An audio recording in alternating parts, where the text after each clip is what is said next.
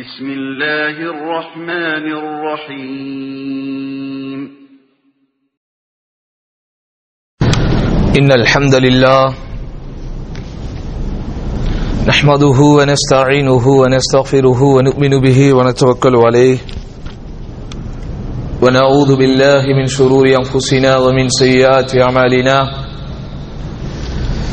من يهده الله فلا مضل له ومن يضلله فلا هادي له وأشهد أن لا إله إلا الله وحده لا شريك له وأشهد أن محمدا عبده ورسوله أرسله بالحق بشيرا ونذيرا وداعيا إلى الله بإذنه وسراجا منيرا اللهم صل على محمد وعلى آل محمد كما صليت على إبراهيم وعلى آل إبراهيم إنك حميد مجيد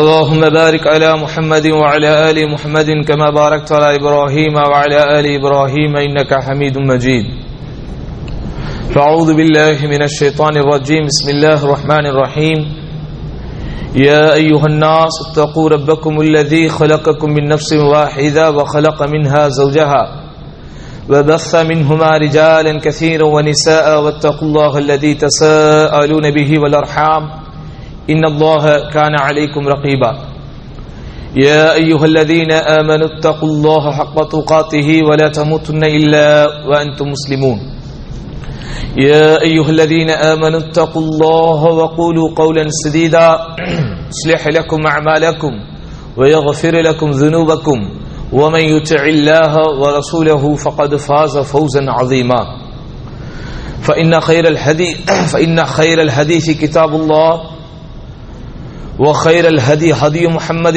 صلى الله عليه وسلم شر الأمور محدثاتها وكل محدثة بدعة وكل بدعة ضلالة وكل ضلالة في النار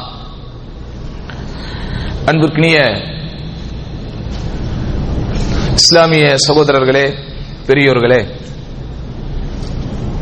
எல்லாம் வல்ல அல்லாஹுவின் பேரருளால் அவன் நம்மீது சுமத்திருக்கிற இந்த ஜும்மா கடமையை நிறைவேற்றுவதற்காக அவனுடைய இல்லத்தில் திரளாக ஒன்று சேர்ந்திருக்கிறோம். இந்த நேரத்தில் நாம் செய்கிற இந்த அமலுக்கும் ஏனைய எல்லா அமல்களுக்கும் உண்டான நிறைவான பலனை வல்லோன் அல்லாஹ் ஈருலகிலும் வழங்கியருள்வானாக என்ற பிரார்த்தனையோடு இன்றைய ஜும்மாவின் முதல் உரையை ஆரம்பம் செய்கிறேன். அருமை சகோதரர்களே, புனிதமிக்க ரமதானுடைய மாதத்தை எதிர்பார்த்தவர்களாக இருக்கிறோம். இன்னும் சில வாரங்களில் ரமதானிய வசந்தம் நம் வாசலுக்கு வரவிருக்கிறது. ரமதானை வரவேற்கிற விதத்திலே ஷாபான் என்கிற மாதம் இஸ்லாமிய சமூகத்திற்கு மத்தியில் கவனிக்கப்பட வேண்டிய அம்சத்தில் அது கொஞ்சம் கவனிக்கப்பட வேண்டும். காரணம், நபிகள் நாயகம் ஸல்லல்லாஹு அலைஹி வஸல்லம் இந்த ஷாபான் என்கிற மாதத்திற்கு ஒரு அற்புதமான விளக்கத்தை கொடுத்தார்கள். அரபு மொழியிலே ஷஅபான் என்றால் ஷாப் என்கிற வார்த்தை பள்ளத்தாக்கு, புற்பூண்டு இது போன்ற வார்த்தைகளுக்கு பயன்படுத்தப்படும். பொதுவாக அரபுகள் இந்த ஷாபானுடைய மாதத்திலே நீராகாரத்தை தேடி பல இடங்களுக்கு அவர்கள் சென்று வருவதனால் இந்த மாதத்திற்கு ஷாபான் என்கிற பெயரிடப்பட்டதாக இமாம் இப்னு ஹஜர் அல்-அஸ்கலானி ரஹிமஹுல்லாஹ் ஒரு விளக்கத்தை கொடுத்திருக்கிறார்கள். இன்னும் பல காரணங்களுக்காக இந்த மாதத்திற்கு ஷாபான் என்கிற பெயர் இருப்பதாக வரலாற்று வல்லுநர்கள் குறிப்பிடுகிறார்கள். ஆனால் அதுவல்ல இங்கே முக்கியம். ஷரியத்தினுடைய பார்வையில், இஸ்லாமிய பார்வையில் சுன்னாவிற்கும் பிதாவிற்கும் இடையிலே இந்த ஷாபான் மாதம் எப்படி இன்றைக்கு நம்முடைய முஸ்லிம்களால் பார்க்கப்படுகிறது, எப்படி அது பார்க்கப்பட வேண்டும் என்கிற ஒரு சிறு விளக்கத்தை நாம் இந்த நேரத்திலே தெரிந்து கொள்ள வேண்டும். ஷாபான் என்பது ரமபான் என்கிற மாதத்திற்கும் ரஜப் என்கிற மாதத்திற்கும் இடையே இருப்பதனால் ஷஹ்ருன் யக்ஃபுலு அன்ஹு கஸீரும் மினன் நாஸ், அதிகமான மக்கள் கவனிக்காதது ஒரு மாதமாக இந்த ஷாபான் இருக்கிறது என்று ரசூலுல்லாஹி ஸல்லல்லாஹு அலைஹி வஸல்லம் குறிப்பிட்டிருக்கிறார்கள். ஏனென்றால் எப்போதுமே குறிப்பாக ஒரு பெரிய கோட்டிற்கும் இன்னொரு பெரிய கோட்டிற்கும் இடையில் ஒரு சின்ன கோடு இருந்தால் அது யாராலும் பெரும்பாலும் பார்க்கப்படாது. ரஜப் என்பது போர் செய்வதற்கு தடை செய்யப்பட்ட ஒரு மாதம். இந்த மாதத்தை குறித்த நிகழ்வுகள் இந்த மாதத்திலே அந்த மாதம் என்பது ஒரு கவனிக்கத்தக்க மாதமாக மக்களிடையே இருந்தது. அதே போன்று ரமதான் என்கிற மாதம் நோன்பு கடமையாக்கப்பட்ட மாதம் என்பதனால், கடமையான நோன்பதிலே இருப்பதனால் அதுவும் கண்ணியமான முறையிலே கவனிக்கப்பட்ட ஒரு மாதம். இந்த 2 மாதத்திற்கும் இடையில் இந்த ஷாபான் என்கிற மாதம் வருவதனால் பெரும்பாலும் மக்கள் அதை கண்டுகொள்ள மாட்டார்கள். அதனால் தான் ரசூலுல்லாஹி ஸல்லல்லாஹு அலைஹி வஸல்லம் இந்த மாதத்திற்கு ஒரு வரை விளக்கணத்தை தருகிற போது சொன்னார்கள், ஷஹ்ருன் யக்ஃபுலு அன்ஹு கஸீரு மினன் நாஸ். பெரும்பான்மையான மக்கள் மறந்திருக்கிற அல்லது அசட்டையாக இருக்கிற, பொடுபோக்காக இருக்கிற அல்லது பாராமுகத்தோடு இருக்கிற, கண்டுகொள்ளாமல் இருக்கிற ஒரு மாதம் என்று சொன்னார்கள். அப்படி என்றால் என்ன அர்த்தம்? இந்த மாதத்தை நாம் கண்டுகொள்ள வேண்டும் என்ற அர்த்தம். கண்டுகொள்வதென்றால் எப்படி? பெருமானார் ஸல்லல்லாஹு அலைஹி வஸல்லம் ஷாபானுடைய மாதத்திலே எப்படி நடந்திருக்கிறார்கள் என்பதை குறித்த நிகழ்வுகளை ஹதீஸ்களிலே பார்க்கிற போது, சில கட்டத்தில் பெருமானார் ஸல்லல்லாஹு அலைஹி வஸல்லம் நோன்பு வைத்துக் கொண்டே இருப்பார்களாம். இந்த மாதத்திலே இவர்கள் நோன்பையே விடமாட்டார்களா என்று எதிர்பார்ப்பதை போல. சில கட்டங்களில் நோன்பே வைக்காமல் இருப்பார்களாம். ஏன் இந்த மாதத்திலே ஒரு நோன்பை ரசூலுல்லாஹி ஸல்லல்லாஹு அலைஹி வஸல்லம் வைப்பார்களா என்று பார்க்கும் விதத்திலே. அப்படி என்றால் என்ன அர்த்தம்? நோன்பு வைக்கவும் செய்திருக்கிறார்கள், வைக்காமலும் இருந்திருக்கிறார்கள். ரமதானுடைய மாதத்தை ஒரு ஆரோக்கியத்தோடு ஒரு உற்சாகத்தோடு எதிர்கொள்ள வேண்டும் என்பதற்காக ரமதானின் இறுதியில் பெருமானார் ஸல்லல்லாஹு அலைஹி வஸல்லம் நோன்பு வைப்பதை ஆர்வமூட்டவில்லை. அதே வேளையில் ரமதானை வரவேற்கிற விதத்தில் ஆரம்ப காலத்தில் பெருமானார் ஸல்லல்லாஹு அலைஹி வஸல்லம் ரமதானுடைய ஆரம்ப கட்டத்தில் அதிகமாக நோன்பு வைத்திருக்கிறார்கள். அந்த நாளில் மஷ்ரூஅத்தாக மார்க்கத்தினுடைய வழிமுறையாக வழிகாட்டுதலாக இருப்பது நாம் நோன்பு வைப்பது. ஆனால் எந்த நாளில் நோன்பு வைக்க வேண்டும்? குறிப்பிட்ட 15வது தினத்திலே நோன்பு வைக்க வேண்டுமா அல்லது 20வது தினத்திலே நோன்பு வைக்க வேண்டுமா என்கிற எந்த ஒரு வழிகாட்டுதலும் ரசூலுல்லாஹி ஸல்லல்லாஹு அலைஹி வஸல்லம் இடத்திலே இல்லை. ஷாபானின் ஆரம்ப 15 அதிகமாக நாம் நோன்பு வைத்துக் கொள்ளலாம். பிந்தைய 15 நோன்பு வைத்தாலும் தவறில்லை, நோன்பு விட்டாலும் தவறில்லை. ஆனால் அந்த மாதம் முழுவதும் அதிகமான முறையில் அல்லாஹ்வுடைய ஒரு நெருக்கத்தையும் ஒரு திக்ரையும் எதிர்பார்த்த வண்ணம் நாம் காத்திருக்க வேண்டும். இதுதான் இந்த மார்க்கத்திலே அகிலத்தின் அருட்கொடை அண்ணலம் பெருமானார் ரசூலுல்லாஹி ஸல்லல்லாஹு அலைஹி வஸல்லம் காட்டி கொடுத்திருக்கிற வழிமுறை. ஏன் என்றால் அல்லாஹ்வை நாம் மறந்துவிடக் கூடாது. இறைவனுடைய திக்ரோடு நாம் எப்போதும் இருக்க வேண்டும். அல்லாஹ்வினுடைய அன்பையும் அருளையும் பொருத்தத்தையும் திருப்தியையும் எதிர்பார்த்தவர்களாக நாம் இருக்க வேண்டும். ஆனால் இன்றைக்கு என்ன நடக்கிறது? பெரும்பான்மையான இஸ்லாமிய சமூகத்திற்கு மத்தியிலே ஷாபானுடைய மாதத்தில் தான் பல பிதஅத்துகள் அரங்கேற்றப்படுகிறது. அருமை சகோதரர்களே, இப்படியெல்லாம் ஷாபான் என்கிற மாதம் வரும்போதோ அல்லது ரஜப் என்கிற மாதம் வரும்போதோ ரபீஉல் அவ்வல் என்கிற மாதம் வரும்போதோ அங்கே நடைபெறக்கூடிய மார்க்கத்தின் அனாச்சாரங்கள் தான் இது போன்ற குத்துபாக்களில், குறிப்பாக இந்த சவுதி அரேபியா போன்ற நாடுகளில் இஸ்லாமிய கொள்கைக்கும் அகீதாவிற்கும் மன்ஹஜிற்கும் முக்கியத்துவம் கொடுக்கப்படக்கூடிய இடங்களில் பேசப்படும். இப்படி பேசப்படும் போதெல்லாம் பலரும் நினைக்கலாம், என்ன இது, ஏன் இந்த மாதத்திலே செய்யக்கூடாதவைகளை பற்றியே அல்லது இந்த மாதத்திலே நடைபெறக்கூடிய அனாச்சாரங்களை பற்றியே விமர்சிக்கும் வண்ணமாகவே உரைகள் இங்கே பெரும்பாலும் அமைகிறது என்று சில பேர் நினைக்கலாம். அதற்குரிய விளக்கத்தை நாம் கொஞ்சம் புரிந்து கொள்ள வேண்டும். நபிகள் நாயகம் ஸல்லல்லாஹு அலைஹி வஸல்லம் அவர்களுடைய ரகசிய தோழர் என்று அறியப்பட்ட ஹுதைஃபா இப்னுல் யமான் ரலியல்லாஹு அன்ஹு பெருமானார் ஸல்லல்லாஹு அலைஹி வஸல்லம் அவர்கள் வாழுகிற போது அவர்கள் வாழுகிற கட்டத்திலேயே நயவஞ்சகர்களின் பெயர் பட்டியலை தாம் ஒப்புவித்த ஒரே நபித்தோழர்.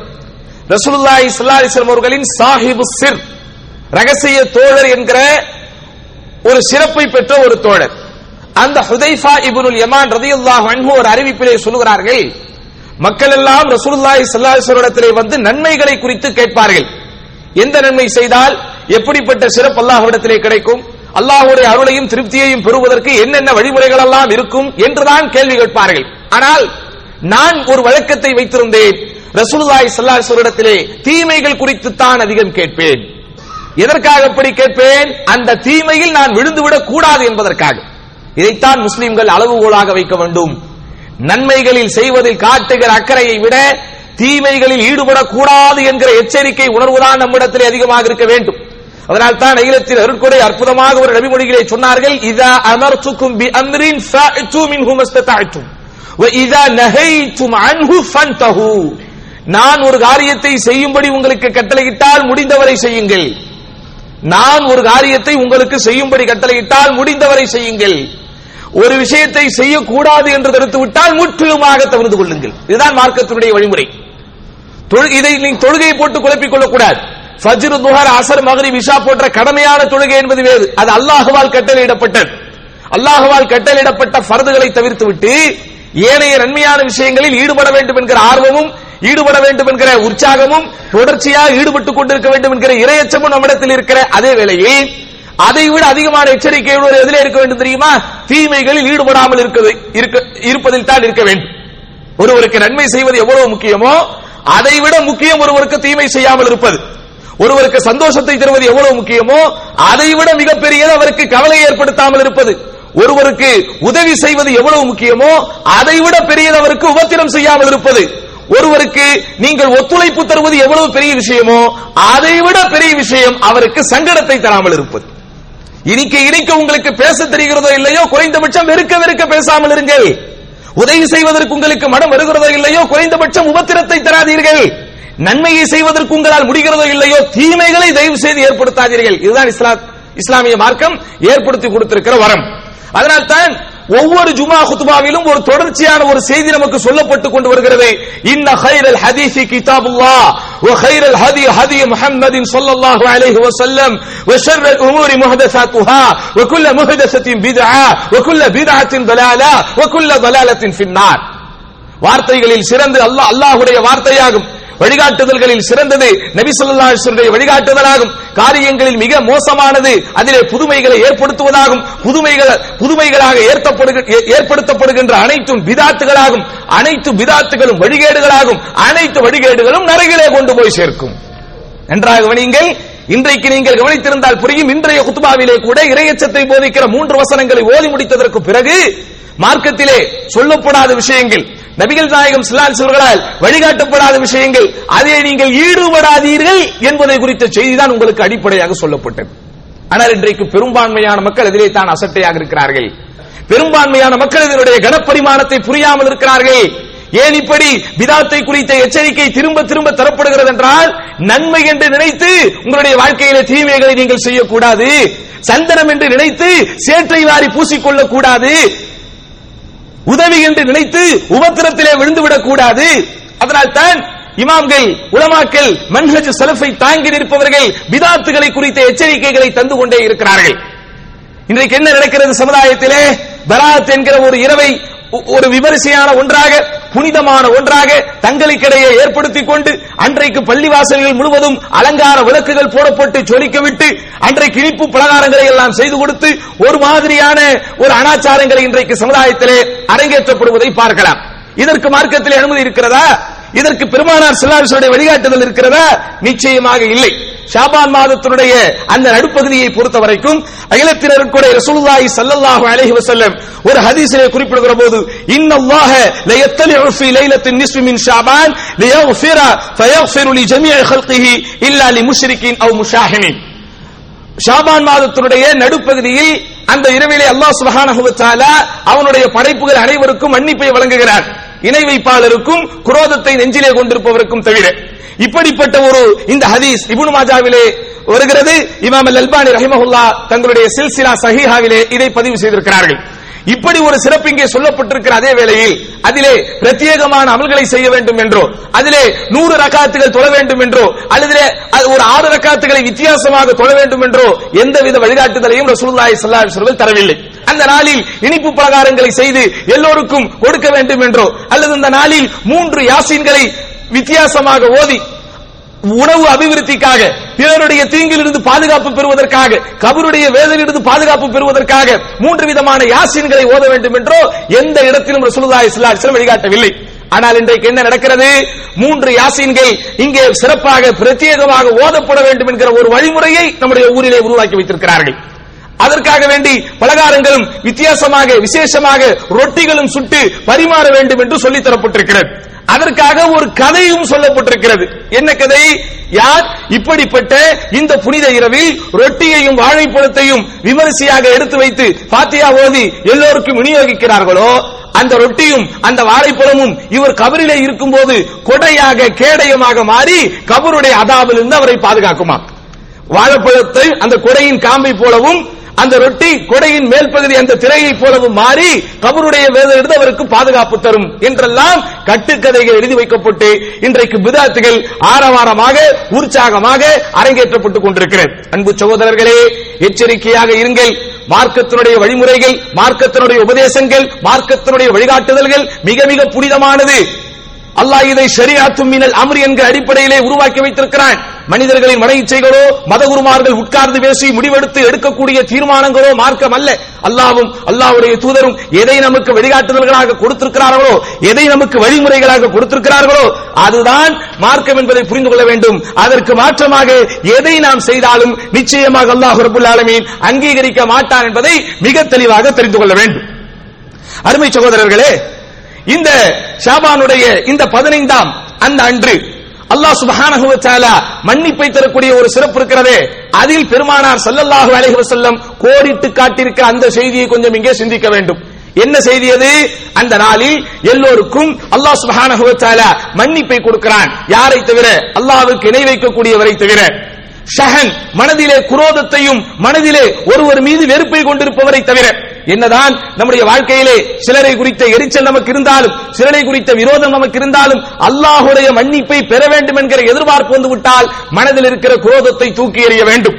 அப்படிப்பட்ட அடிப்படையில் குரோதங்களை எல்லாம் தூக்கி எறிந்துவிட்டு எதிர்வரக்கூடிய புனித ரமதானில் இபாதத்திலே கண்ணும் கருத்துமாக இருந்து கொண்டு இபாதத்திலே மிகவும் ஒரு உற்சாகத்தோடு, இபாதத்திலே மிகவும் ஆர்வத்தோடு பங்கெடுத்த அந்த ரமதானை கழிக்கிற போது நிச்சயமாக அல்லாஹ்வின் சிறப்பிற்குரியவர்களாக நாம் மாறலாம். அல்லாஹ்வுடைய அருளுக்குரியவர்களாக நாம் மாறலாம். அப்ப அல்லாஹ்வுடைய அருளும் அல்லாஹ்வுடைய அபிவிருத்தியும் அல்லாஹ்வுடைய திருப்தியும் தான் ஒரு மனிதனுடைய வாழ்வில் மிக மிக முக்கியமானது என்பதை நாம் புரிந்து கொள்ள வேண்டும். ஆனால் இன்றைக்கு சமுதாயத்திலே என்ன நடக்கிறது? அல்லாஹ்வுடைய அருளையும் அல்லாஹ்வுடைய பொருத்தத்தையும் பெறக்கூடிய வழிமுறைகளில் ஈடுபடுவதை விட மாற்றமான காரியங்களில் ஈடுபடுவதுதான் இன்றைக்கு சமுதாயத்திலே அதிகரித்து விட்டது. அதனால்தான் அன்பு சகோதரர்களே, அல்லாஹ் சுப்ஹானஹு வ தஆலா நன்மைகளை ஈடுபட வேண்டும் என்கிற ஆர்வமூட்டுகிற அதே வேளையில் நன்மையான காரியங்களில் நம்முடைய பங்களிப்பை வைக்க வேண்டும் என்று அல்லாஹ் சுப்ஹானஹு வ தஆலா நமக்கு வலியுறுத்தியிருக்கிற அதே வேளையில் தீமையில் ஈடுபடக்கூடாது, மார்க்கம் தடை செய்திருப்பதில் எந்த வகையிலும் உங்களுடைய பங்களிப்பு இருந்துவிடக் கூடாது என்பதில் தான் அல்லாஹ் எச்சரிக்கையை நமக்கு தந்திருக்கிறான். அந்த எச்சரிக்கையை ஒருவர் எச்சரிக்கை உணர்வாக எடுத்துக்கொண்டு வாழுகிற போதுதான் உண்மையிலேயே அல்லாஹ்வுடைய அந்த அருளும் அல்லாஹ்வுடைய அந்த திருப்தியும் நமக்கு கிடைக்கும். அதனால் தான் பெருமானார் ஸல்லல்லாஹு அலைஹி வஸல்லம் மிக தெளிவாக சொன்னார்கள், மன் அஹதஸ ஃபீ அம்ரினா ஹாதா மா லைஸ மின்ஹு ஃபஹுவ ரத்துன். யார் எங்களுடைய இந்த மார்க்கத்தில் ஒரு புதுமையான ஒன்றை உருவாக்கி வைப்பாரோ, புதுமையான ஒன்றை உருவாக்கி அதை தன்னுடைய வாழ்விலே செயல்படுத்துவாரோ என்றால் அவரும் அவர் செய்த காரியமும் ரத்து செய்யப்படும் என்று ரசூலுல்லாஹி ஸல்லல்லாஹு அலைஹி வஸல்லம் அவர்கள் குறிப்பிட்டிருக்கிறார்கள். அப்ப நம்முடைய வாழ்க்கை அல்லாஹ்வுடைய பாதையில் நேராக இருக்க வேண்டும் என்று விரும்பினால் அருமை சகோதரர்களே, மார்க்கம் வழிகாட்டி இருக்காத எந்த விஷயத்தையும் நாம் செய்யக்கூடாது. மார்க்கம் நமக்கு வழிமுறைகளாக தராத எந்த காரியத்தையும் நாம் செய்யக்கூடாது. சஹாபாக்கள் அதில் தான் எச்சரிக்கையாக இருந்தார்கள். பெருமானார் ஸல்லல்லாஹு அலைஹி வஸல்லம் காலத்திற்கு பிறகு, அகிலத்தின் அருட்கொடை எண்ணலம் பெருமானாருடைய மறைவிற்கு பிறகு அன்றைக்கு வாழ்ந்த மக்களை எதை கொண்டு நல்லவர்கள் என்றும் தீயவர்கள் என்றும் பிரித்தறியப்பட்டார்கள், எதை கொண்டு அஹ்லு சுன்னா என்றும் அஹ்லு சுன்னாவிற்கு எதிரானவர்கள் என்றும் பிரித்து வைக்கப்பட்டார்கள். யாரெல்லாம் ரசூலுல்லாஹி ஸல்லல்லாஹு அலைஹி வஸல்லம் காட்டி தந்த வழிமுறையில் தங்களுடைய பாதையை அமைத்துக் கொண்டார்களோ அவர்கள் மட்டும்தான் அஹ்லு சுன்னாக்களாக இருந்தார்கள்.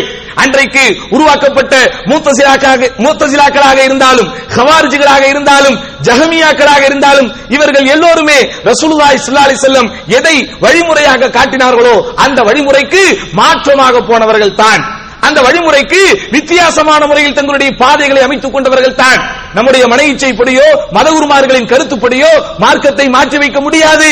இஸ்லாமிய மார்க்கத்திற்கும் யஹூதிசத்திற்கும் நஸ்ரானிசத்திற்கும் என்ன வித்தியாசம்? அவரவர்களுடைய இறை தூதர்கள் இறந்ததற்கு பிறகு மன இச்சைக்கு ஏற்றால் போல் தங்களுடைய மனசாட்சிகள் சொல்வதை போல் மார்க்கத்தை வளைத்தார்கள், மார்க்கத்தை நெறித்தார்கள், புதிதாக விஷயங்களை எல்லாம் உருவாக்கினார்கள். அல்லாஹ் கடமையாக்காத விஷயங்களை எல்லாம் கடமையாக்கப்பட்டதை போல் மக்களுக்கு சொல்லி காட்டினார்கள். அவர்களுக்கு அனுப்பப்பட்ட தூதர் எதையெல்லாம் வழிமுறைகளாகவும் நெறிமுறைகளாகவும் கொடுத்தார்களோ அந்த நெறிமுறைகளை எல்லாம் மறைத்துவிட்டு புதுமைகளை உருவாக்கினார்கள். அதனால் தான் அவர்கள் அல்லாஹ்வால் சபிக்கப்பட்டார்கள். அதனால் தான் அல்லாஹ்வுடைய அந்த கிருபையில் இருந்தும் அல்லாஹ்வுடைய இரக்கத்தில் இருந்தும் அவர்கள் தூரமாக்கப்பட்டார்கள். அதே போன்று நாம் ஆக வேண்டுமா? அப்படிப்பட்ட ஒரு நிலை நமக்கு வந்தால் என்ன ஆகும்? மார்க்கத்தில் எந்த காரியத்தை நாம் செய்வதாக இருந்தாலும் அல்லாஹ்வும் அல்லாஹ்வுடைய தூதரும் அவர்களுடைய அங்கீகாரம் இருந்தால் மட்டும்தான் நாம் செய்ய வேண்டும். நமது இஷ்டப்படி ஒவ்வொருடைய மன இச்சைப்படி மார்க்கத்தை வளைக்க வேண்டும் என்று முடிவெடுத்து விட்டால் மார்க்கத்தினுடைய விஷயங்கள் தாறுமாறாக ஆகியிருக்கும். எனக்கு நேரம் இருக்கிறது என்பதனால் அல்லது எனக்கு உடலிலே ஆரோக்கியம் இருக்கிறது என்பதனால் வாரத்திற்கு நான் 3 முறை ஜும்மா தொழுகையை நடத்த முடியுமா? எனக்கு நேரம் இருக்கிறது என்பதனால் பள்ளிவாசல் எனக்கு பக்கத்திலே இருக்கிறது என்பதனால் ஃபஜ்ர் தொழுகையை 10 ரக்காத்தாக தொழ முடியுமா? துஹர் தொழுகையை 40 ரக்காத்துகளாக தொழ முடியுமா? தொழ முடியாது. இந்த மார்க்கத்தினுடைய அடிப்படையே, இந்த மார்க்கத்தினுடைய அம்சமே, இந்த மார்க்கத்தினுடைய அழகும் அலங்காரமுமே மாறா தன்மைகளில் இருப்பதனால் தான் உலகத்தில் இருக்கிற எந்த மதங்களாக இருந்தாலும் எந்த கொள்கைகளாக இருந்தாலும் ஏன் மனிதர்களால் நாம் வாழுகிற இந்த நூற்றாண்டிலே உருவாக்கப்பட்ட அரசியல் கட்சிகளாக இருந்தாலும் எவையுமே அந்த புனிதத்திலே இல்லை, எவையுமே அந்த மாறா தன்மைக்கு மாற்றமாக இல்லை. எல்லாமே மாறும் தன்மை கொண்டதுதான். எல்லா கொள்கைகளும் மாறும் தன்மைக்கு உட்படுத்தப்பட்ட அடிப்படையில் தான் இருக்கிறது. இஸ்லாம் மட்டும்தான் மாறும் உலகில் மாறாமல் இருக்கிறது. இன்றைக்கு அதானுக்கு ஒரு வார்த்தைகள் நமக்கு சொல்லித் தரப்பட்டிருக்கிறது என்றால் அல்லாஹ் அக்பர் அல்லாஹ் அக்பர் என்று ஆரம்பித்து ஒரு சில வார்த்தைகள் நமக்கு சொல்லித் தரப்பட்டிருக்கிறது என்றால் இதே வார்த்தை தான் உலகத்திலே இருக்கிற எல்லா நாடுகளிலும், இதே வார்த்தை தான் போன நூற்றாண்டிலும், இதே வார்த்தை தான் 14 நூற்றாண்டிலும். இன்றைக்கு பள்ளிவாசலிலே ஜமாத்தாக இப்படி ஒரு ஜுமா குத்பா, இப்படி ஒரு ஜுமா நடைபெறுகிறது என்றால் இதே போன்றுதான் உலகத்திலே இருக்கிற எல்லா பள்ளிவாசல்களிலும், இதே போன்றுதான் 14 நூற்றாண்டுகளிலும். ஒரு ரமதான் மாதத்திலே நோன்பு வைக்கிறோம் என்றால் இந்த நோன்புதான் உலகத்திலே உள்ள எல்லா இடங்களிலும் 14 நூற்றாண்டுகளாக எல்லா இடங்களிலும் இப்படித்தான். இப்படி புனிதம் மாறாமல் எந்த விதமான மாற்றமும் காணாமல் மாறும் உலகில் மாறா தன்மை கொண்ட மாசற்ற ஒன்றாக நம்முடைய மார்க்கம் இருப்பதனால் தான் இன்றைக்கு பல பேர் இந்த மார்க்கத்தை தழுவுகிறார்கள். ஆனால் இந்த மார்க்கத்திற்கு நாங்கள் தான் சொந்தக்காரர்கள் என்று சொல்லிக் கொள்பவர்கள், பரம்பரை முஸ்லிம்கள் நாங்கள் தான் என்று சொல்லிக் கொள்பவர்கள், நாங்கள் எல்லாம் 10 தலைமுறைகளாக இந்த ஊரிலே ஜமாத்தாக இருக்கிறோம், மொஹல்லாவாக இருக்கிறோம், பாரம்பரிய முஸ்லிம்களாக இருக்கிறோம் என்று சொல்லக்கூடியவர்கள் தான் இன்றைக்கு புனிதங்களையும் பலவிதமான புதுமைகளையும் ஏற்படுத்திக் கொண்டிருக்கிறார்கள். எக்காரணத்தை கொண்டும் அதிலே ஈடுபடக்கூடாது, எக்காரணத்தை கொண்டும் அதில் நம்முடைய பங்களிப்பை வைக்கக்கூடாது. இது நன்மைதானே, நன்மை என்று நினைத்துத்தானே செய்கிறார்கள் என்று நாம் சொன்னால் உலகத்திலே தீமைகளாக நடைபெறுகின்ற எல்லாமே சிலருடைய பார்வையில் நன்மைதான். உலகத்திலே தீமைகளாக நடைபெறுகின்ற எல்லாமே சிலருடைய பார்வையில் நன்மைதான். எதற்காக பொழுதுபோக்கு இடங்களுக்கு போகிறார்கள், எதற்காக சினிமா போன்ற இடங்களை தேர்ந்தெடுக்கிறார்கள்? அவர்களுடைய மனதிற்கு அது நன்மையாக தெரிகிறது, அவர்களுடைய மனதிற்கு அது இளைப்பாறுதலாக தெரிகிறது, அதனால் அதை நோக்கி போகிறார்கள். துறவரத்தை நோக்கி ஏன் சில பேர் போகிறார்கள்? அவர்களுடைய மனதிற்கு அது நன்மையாக தெரிகிறது.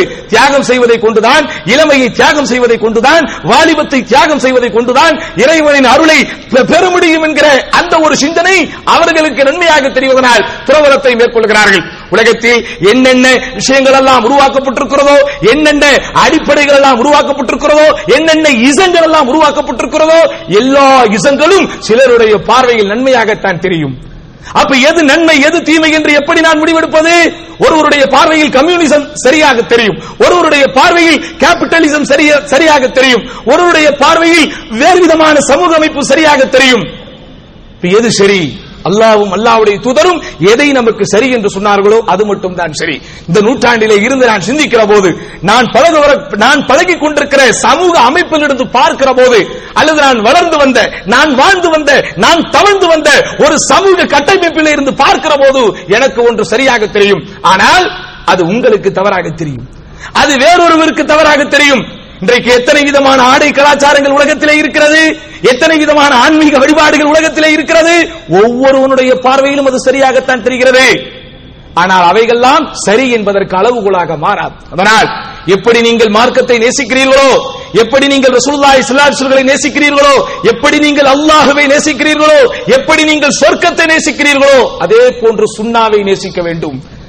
எப்படி நீங்கள் நரகத்தை வெறுப்பீர்களோ, எப்படி நீங்கள் தீமைகளை வெறுப்பீர்களோ, எப்படி நீங்கள் பாவத்தை வெறுப்பீர்களோ அதே போன்று பிதாத்துகளை வெறுக்க வேண்டும்.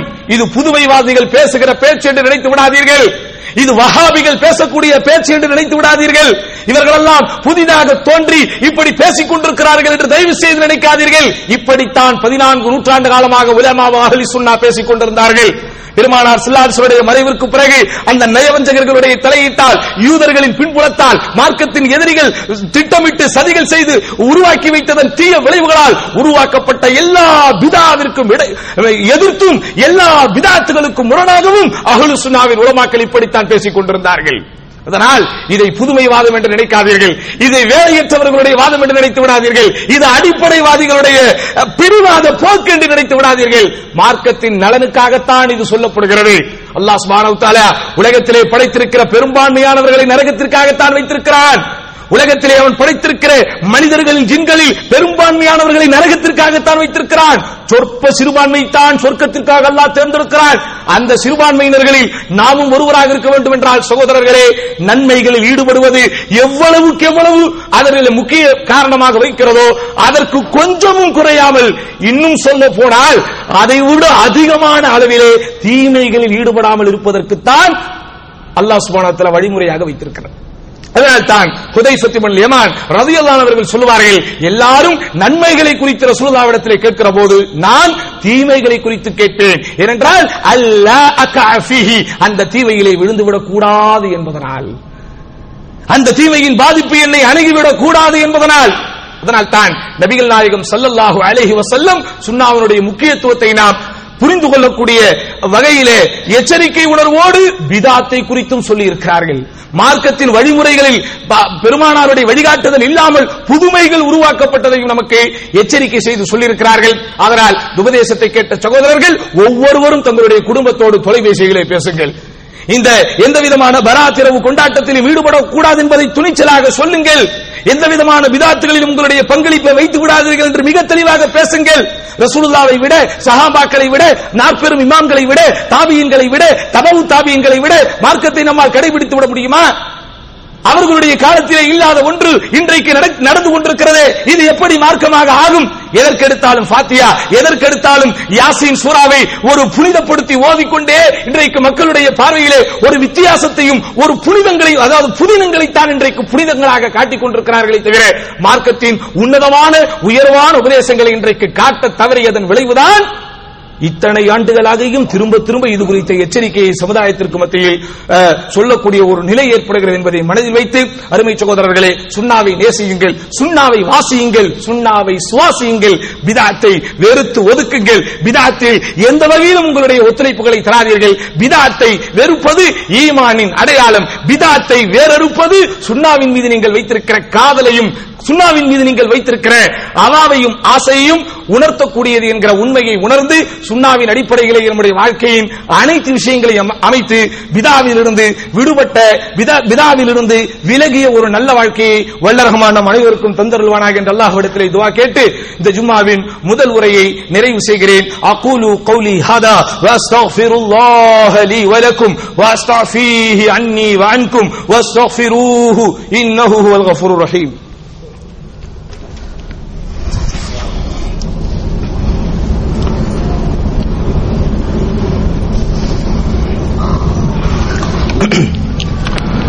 الحمد لله رب العالمين والصلاة والسلام على أشرف الأنبياء محمد المرسلين وعلى آله وصحبه ومن تبعهم بإحسان إلى يوم الدين. அருமை சகோதரர்களே, இந்த ஜும்மாவின் முதல் உரையில் ஷாபான் மாதத்தை குறித்த சிந்தனைகளில் ஒரு சில துளிகளை அறிந்தோம். மரியாதைக்குரிய Sheikh Abdul Aziz bin Abdul Baz ரஹிமஹுல்லா அவர்களிடத்திலே ஷாபானின் இந்த 15ஆம் நாள் இரவு குறித்து ஒரு கேள்வி ஒன்று கேட்கப்படுகிறது. அந்த இரவுக்கென்று ஏதேனும் பிரத்யேகமான தொழுகை இருக்கிறதா என்றும் கேட்கப்படுகிறது. அதற்கு சங்கைக்குரிய இமாம் அவர்கள் கொடுத்த பதில், லைலத்துன் நிஸ்ஃப் மின் ஷாபான் லைஸ ஃபீஹா ஹதீஸுன் ஸஹீஹ். ஷாபானுடைய அந்த நடுவில் 15ஆம் இரவன்று வித்தியாசமான முறையிலே வணக்க வழிபாடிலே ஈடுபடுவதற்கு எந்த ஆதாரபூர்வமான ஹதீஸும் இல்லை. அது சம்பந்தமாக வரக்கூடிய ஹதீஸுகள் அனைத்துமே பலகீனமானதாகவும் இட்டுக்கட்டப்பட்டதாகவும் அடிப்படையற்றதாகவும் இருக்கிறது. குறிப்பாக அந்த நாளில் பிரத்யேகமாக ஓதுவதோ பிரத்யேகமாக தொழுவதோ ஜமாத்தாக கூடி நிற்பதோ எந்த வகையிலும் அனுமதியற்ற ஒன்று என்று ஒரு தெளிவான மார்க்க தீர்ப்பை வழங்கியிருக்கிறார்கள். இதை மனதில் வைத்து அருமை சகோதரர்கள், இந்த ஷாபானுடைய மாதத்தில் எந்தவித பிதாத்திலும் ஈடுபடக்கூடாது. இந்த ஷாபான் மாதத்தின் பிதாத்திலே ஈடுபடுவதற்கு பெரும்பான்மையானவர்கள் ஒரு தவறான வாதம் ஒன்றை வைக்கிறார்கள். திருமறை குர்ஆனில் ஹாமீம் என்று ஆரம்பிக்கக்கூடிய அந்த அத்தியாயத்தில் முபாரக்கான இரவிலே தான் முபாரக்கான இரவில் அருளப்பட்டிருக்கிற இந்த வேதம் என்று வரக்கூடிய இந்த வசனத்தில் ஒரு கருத்து, அதிலேதான் அனைத்து விதமான நன்மை தீமைகள் குறித்த விதி யுஃப்ரகு தெளிவாக பிரித்தறிவிக்கப்படுகிறது என்கிற அடிப்படையில் ஒரு வசனம் வரும். அந்த வசனத்தில் முபாரக்கான இரவு என்று வருவது இன்னொரு அத்தியாயத்தை வைத்து புரியும் போது, இன்னா அன்ஸல்நாஹு ஃபீ லைலத்துல் கத்ர், கண்ணியமிக்க இரவிலே இதை நாம் இறக்கி வைத்தோம் என்று அல்லாஹ் சுப்ஹானஹு வ தஆலா குர்ஆன் இறக்கியுள்ளப்பட்டது ரமதானித்தான் என்பதை தெளிவாக சொல்லியிருக்கிறார். ரமதானை குறித்து பேசப்படக்கூடிய ஒன்றை லைலத்துல் கத்ர் என்கிற அந்த புனிதமிக்க இரவு என்கிற கருத்திலே பேசப்படக்கூடிய ஒரு வசனத்தை ஷாபானுடைய 15ஆம் நாள் என்று தவறாக புரிந்ததன் விளைவுதான் இன்றைக்கு இப்படிப்பட்ட பெரும்பான்மையான பிதஅத்துகள் அரங்கேற்றப்படுகிறது என்பதை நாம் புரிந்து கொள்ள வேண்டும். ஆனால் அருமை சகோதரர்கள், இந்த ஷாபானில் மட்டுமல்ல, ஒவ்வொரு மாதத்திலும் நம்முடைய சமுதாயத்தில், குறிப்பாக ஒவ்வொரு ஊர்களில் வித்தியாசமான பிதஅத்துகளை உருவாக்கி வைத்துக் கொண்டேதான் இருக்கிறார்கள். எந்த மாதத்தையும் விட்டு வைத்ததில்லை. முஹர்ரம் மாதம் வந்தால் அதிலே ஷியாக்கள், அவர்களுடைய அந்த தொடர்பிலே உள்ளவர்கள், அவர்களுடைய அடிப்படையின் வழித்தோன்றர்கள் ஒரு விதமான பிதஅக்களை உருவாக்கி வைத்திருக்கிறார்கள். ரபீல் அவ்வல் மாதத்திற்கு வந்து விட்டால், சஃபர் மாதத்திற்கு வந்து விட்டால், இப்படி ஒவ்வொரு மாதத்திலும் ஒவ்வொரு வழிகட்ட பிரிவினர்களுடைய வம்சாவளிகளாகவோ வழித்தோன்றர்களாகவோ அல்லது அவர்களுடைய அடிப்படையில் தங்களுடைய கொள்கையை அமைத்துக் கொண்டவர்களாகவோ புதிதான பிதஅத்துகள் பல பகுதிகளில் இடம்பெறுவதையும் அரங்கேற்றப்படுவதையும் நாம் அறிந்தவர்களாக இருக்கிறோம். ஆதலால் மார்க்கத்தில் எந்த விஷயத்தை செய்வதாக இருந்தாலும், எந்த விஷயத்தினுடைய அங்கீகாரத்தை ஏற்பதாக இருந்தாலும், அது மார்க்கத்தின் மூலாதாரங்கள் என்று சொல்லப்படுகின்ற குர்ஆனிலும் சுன்னாவிலும் சஹாபாக்களுடைய வழிமுறைகளிலும் இருக்கிறதா என்பதை தெளிவாக நாம் பார்த்துக் கொள்ள வேண்டும். அப்படி நமக்கு பார்ப்பதற்குண்டான இல்ம் இல்லை என்றால் அஹ்லுஸ் சுன்னாவின் இமாம்களிடத்திலே, உலமாக்களிடத்தில், முறைப்படி மார்க்கத்தை கற்ற உலமாக்களிடத்திலே நாம் மார்க்க ரீதியான விஷயங்களுக்கு தெளிவை கேட்டு நம்முடைய வாழ்க்கையிலே செயல்படுத்த வேண்டும். மாறாக மக்கள் எல்லாம் செய்கிறார்களே, மக்கள் எல்லாம் செய்யும் போது அதிலே எப்படி நன்மை இல்லாமல் இருக்கும்? நன்மை என்கிற நியத்திலே தானே செய்கிறார்கள், குர்ஆனை தானே ஓதுகிறார்கள், யாசீனை தானே ஓதுகிறார்கள் என்கிற ரீதியில் நாம் நினைத்துக் கொண்டால் உள்ளபடியே மார்க்கத்தின் தெளிவான வழிகாட்டுதலுக்கும் வழிமுறைக்கும் நெறிமுறைக்கும் மாற்றமாக போன இந்த பாவத்திற்குரிய குற்றவாளிகளாக நாம் மாறிவிடுவோம். இல்லாமல் அல்லாஹ் சுப்ஹானஹு வ தஆலா எல்லா விதமான பிதஅக்களிலிருந்து நம்மை காப்பாற்ற வேண்டும். பெருமானார் ஸல்லல்லாஹு அலைஹி வஸல்லம் தான் உருவாக்கி வைத்த வழிமுறைக்கு மாற்றமாக ஒரு வரி அல்ல, ஒரு வார்த்தை வருவதை கூட ஏற்றுக்கொள்ளவில்லை. ஒரே ஒரு செய்தியை சொல்லி முடிக்கிறேன். பெருமானார் ஸல்லல்லாஹு அலைஹி வஸல்லம் இரவிலே உறங்கச் செல்லும் போது ஒரு துஆவை ஓதச் சொல்லி கொடுத்திருக்கிறார்கள். அல்லாஹும்ம அஸ்லம்து நஃப்ஸி இலைக வ வஜ்ஜஹ்து வஜ்ஹி இலைக என்று வரக்கூடிய இந்த துஆவின் இறுதி வார்த்தை, ஆமன்து பி கிதாபிக்கல்லதி அன்ஸல்த வ பி நபியிக்கல்லதி அர்ஸல்த. யா அல்லாஹ், நீ இறக்கி வைத்த வேதத்தை நான் ஈமான் கொண்டேன், நீ அனுப்பிய நபியை நான் நம்பிக்கை கொண்டேன். இந்த வாசகத்தை ஒரு நபி தோழர் திருப்பி சொல்கிற போது ஆமன்து பி கிதாபிக்கல்லதி அன்ஸல்த வ பி ரசூலிக்கல்லதி அர்ஸல்த என்று மட்டும் சொல்கிறார். யா அல்லாஹ், நீ இறக்கிய வேதத்தை நான் நம்பிக்கை கொண்டேன், நீ அனுப்பிய ரசூலை, தூதரை நான் ஏற்றுக்கொண்டேன். நபி என்று ரசூலுல்லாஹி ஸல்லல்லாஹு அலைஹி வஸல்லம் சொல்லிக் கொடுத்த வார்த்தையை மாற்றி ரசூல் என்று தான் சொல்லுகிறார். அர்த்த ரீதியாகவோ கருத்து ரீதியாகவோ கொள்கை ரீதியாகவோ இதுல எந்த முரண்பாட்டையும் நீங்கள் பார்க்க முடியாது. நபி ரசூல் என்பதை அரபியில் சொல்லும் போதுதான் வார்த்தை கூட வித்தியாசமாக தெரிகிறது. நபியை மொழிபெயர்த்தாலும் தூதர் என்றுதான் சொல்லுவோம், ரசூலை மொழிபெயர்த்தாலும் தூதர் என்றுதான் சொல்லுவோம். அதுவும் குறிப்பாக முகமது நபி ஸல்லல்லாஹு அலைஹி வஸல்லம் அவர்களுக்கு அல்லாஹ் நபி என்கிற வார்த்தையும் ரசூல் என்கிற வார்த்தையும் பயன்படுத்தவும் செய்கிறான். தோழர்கள் யா நபி அல்லாஹ் என்று அழைத்திருக்கிறார்கள், யா ரசூல் அல்லாஹ் என்று அழைத்திருக்கிறார்கள். ஆனாலும் மார்க்கத்தின் வழிமுறை நெறிமுறை என்று வரும்போது நான் சொன்ன வார்த்தையை கூட மாற்றுவதற்கு அங்கீகாரம் இல்லை என்பதை மிக தெளிவாக ரசூலுல்லாஹி ஸல்லல்லாஹு அலைஹி வஸல்லம் சொன்னதை வேத வாக்காக மார்க்கத்தின் உபதேசமாக மனதிலே வைத்துக் கொண்டு நாம் இந்த விஷயங்களை பார்த்தால் நிச்சயமாக உண்மைகளை புரிந்து கொள்ளலாம். அப்படி உண்மைகளை புரிந்து உணர்ந்து விளங்கி தெளிந்து தெரிந்து செயல்படக்கூடிய நல்ல பாக்கியத்தை வல்ல ரஹ்மான் நம் அனைவருக்கும் அனைத்து இஸ்லாமிய சமுதாயத்திற்கும் தந்தருள்வானாக என்று மீண்டும் அல்லாஹ்விடத்தில் ஒரு முறை துஆ கேட்டு இந்த ஜும்மாவின் இரண்டாம் முறையை நிறைவு செய்கிறேன். இன்னல்லாஹ யஅமுரு பில் அத்ல் வல் இஹ்சான் வ ஈதாஇல் குர்பா வ யன்ஹா அனில் ஃபஹ்ஷாஇ வல் முன்கரி வல் பகி யஇதுக்கும் லஅல்லக்கும் ததக்கரூன் வ லذிக்ருல்லாஹி அக்பர் வல்லாஹு யஅலமு மா தஸ்னஊன்.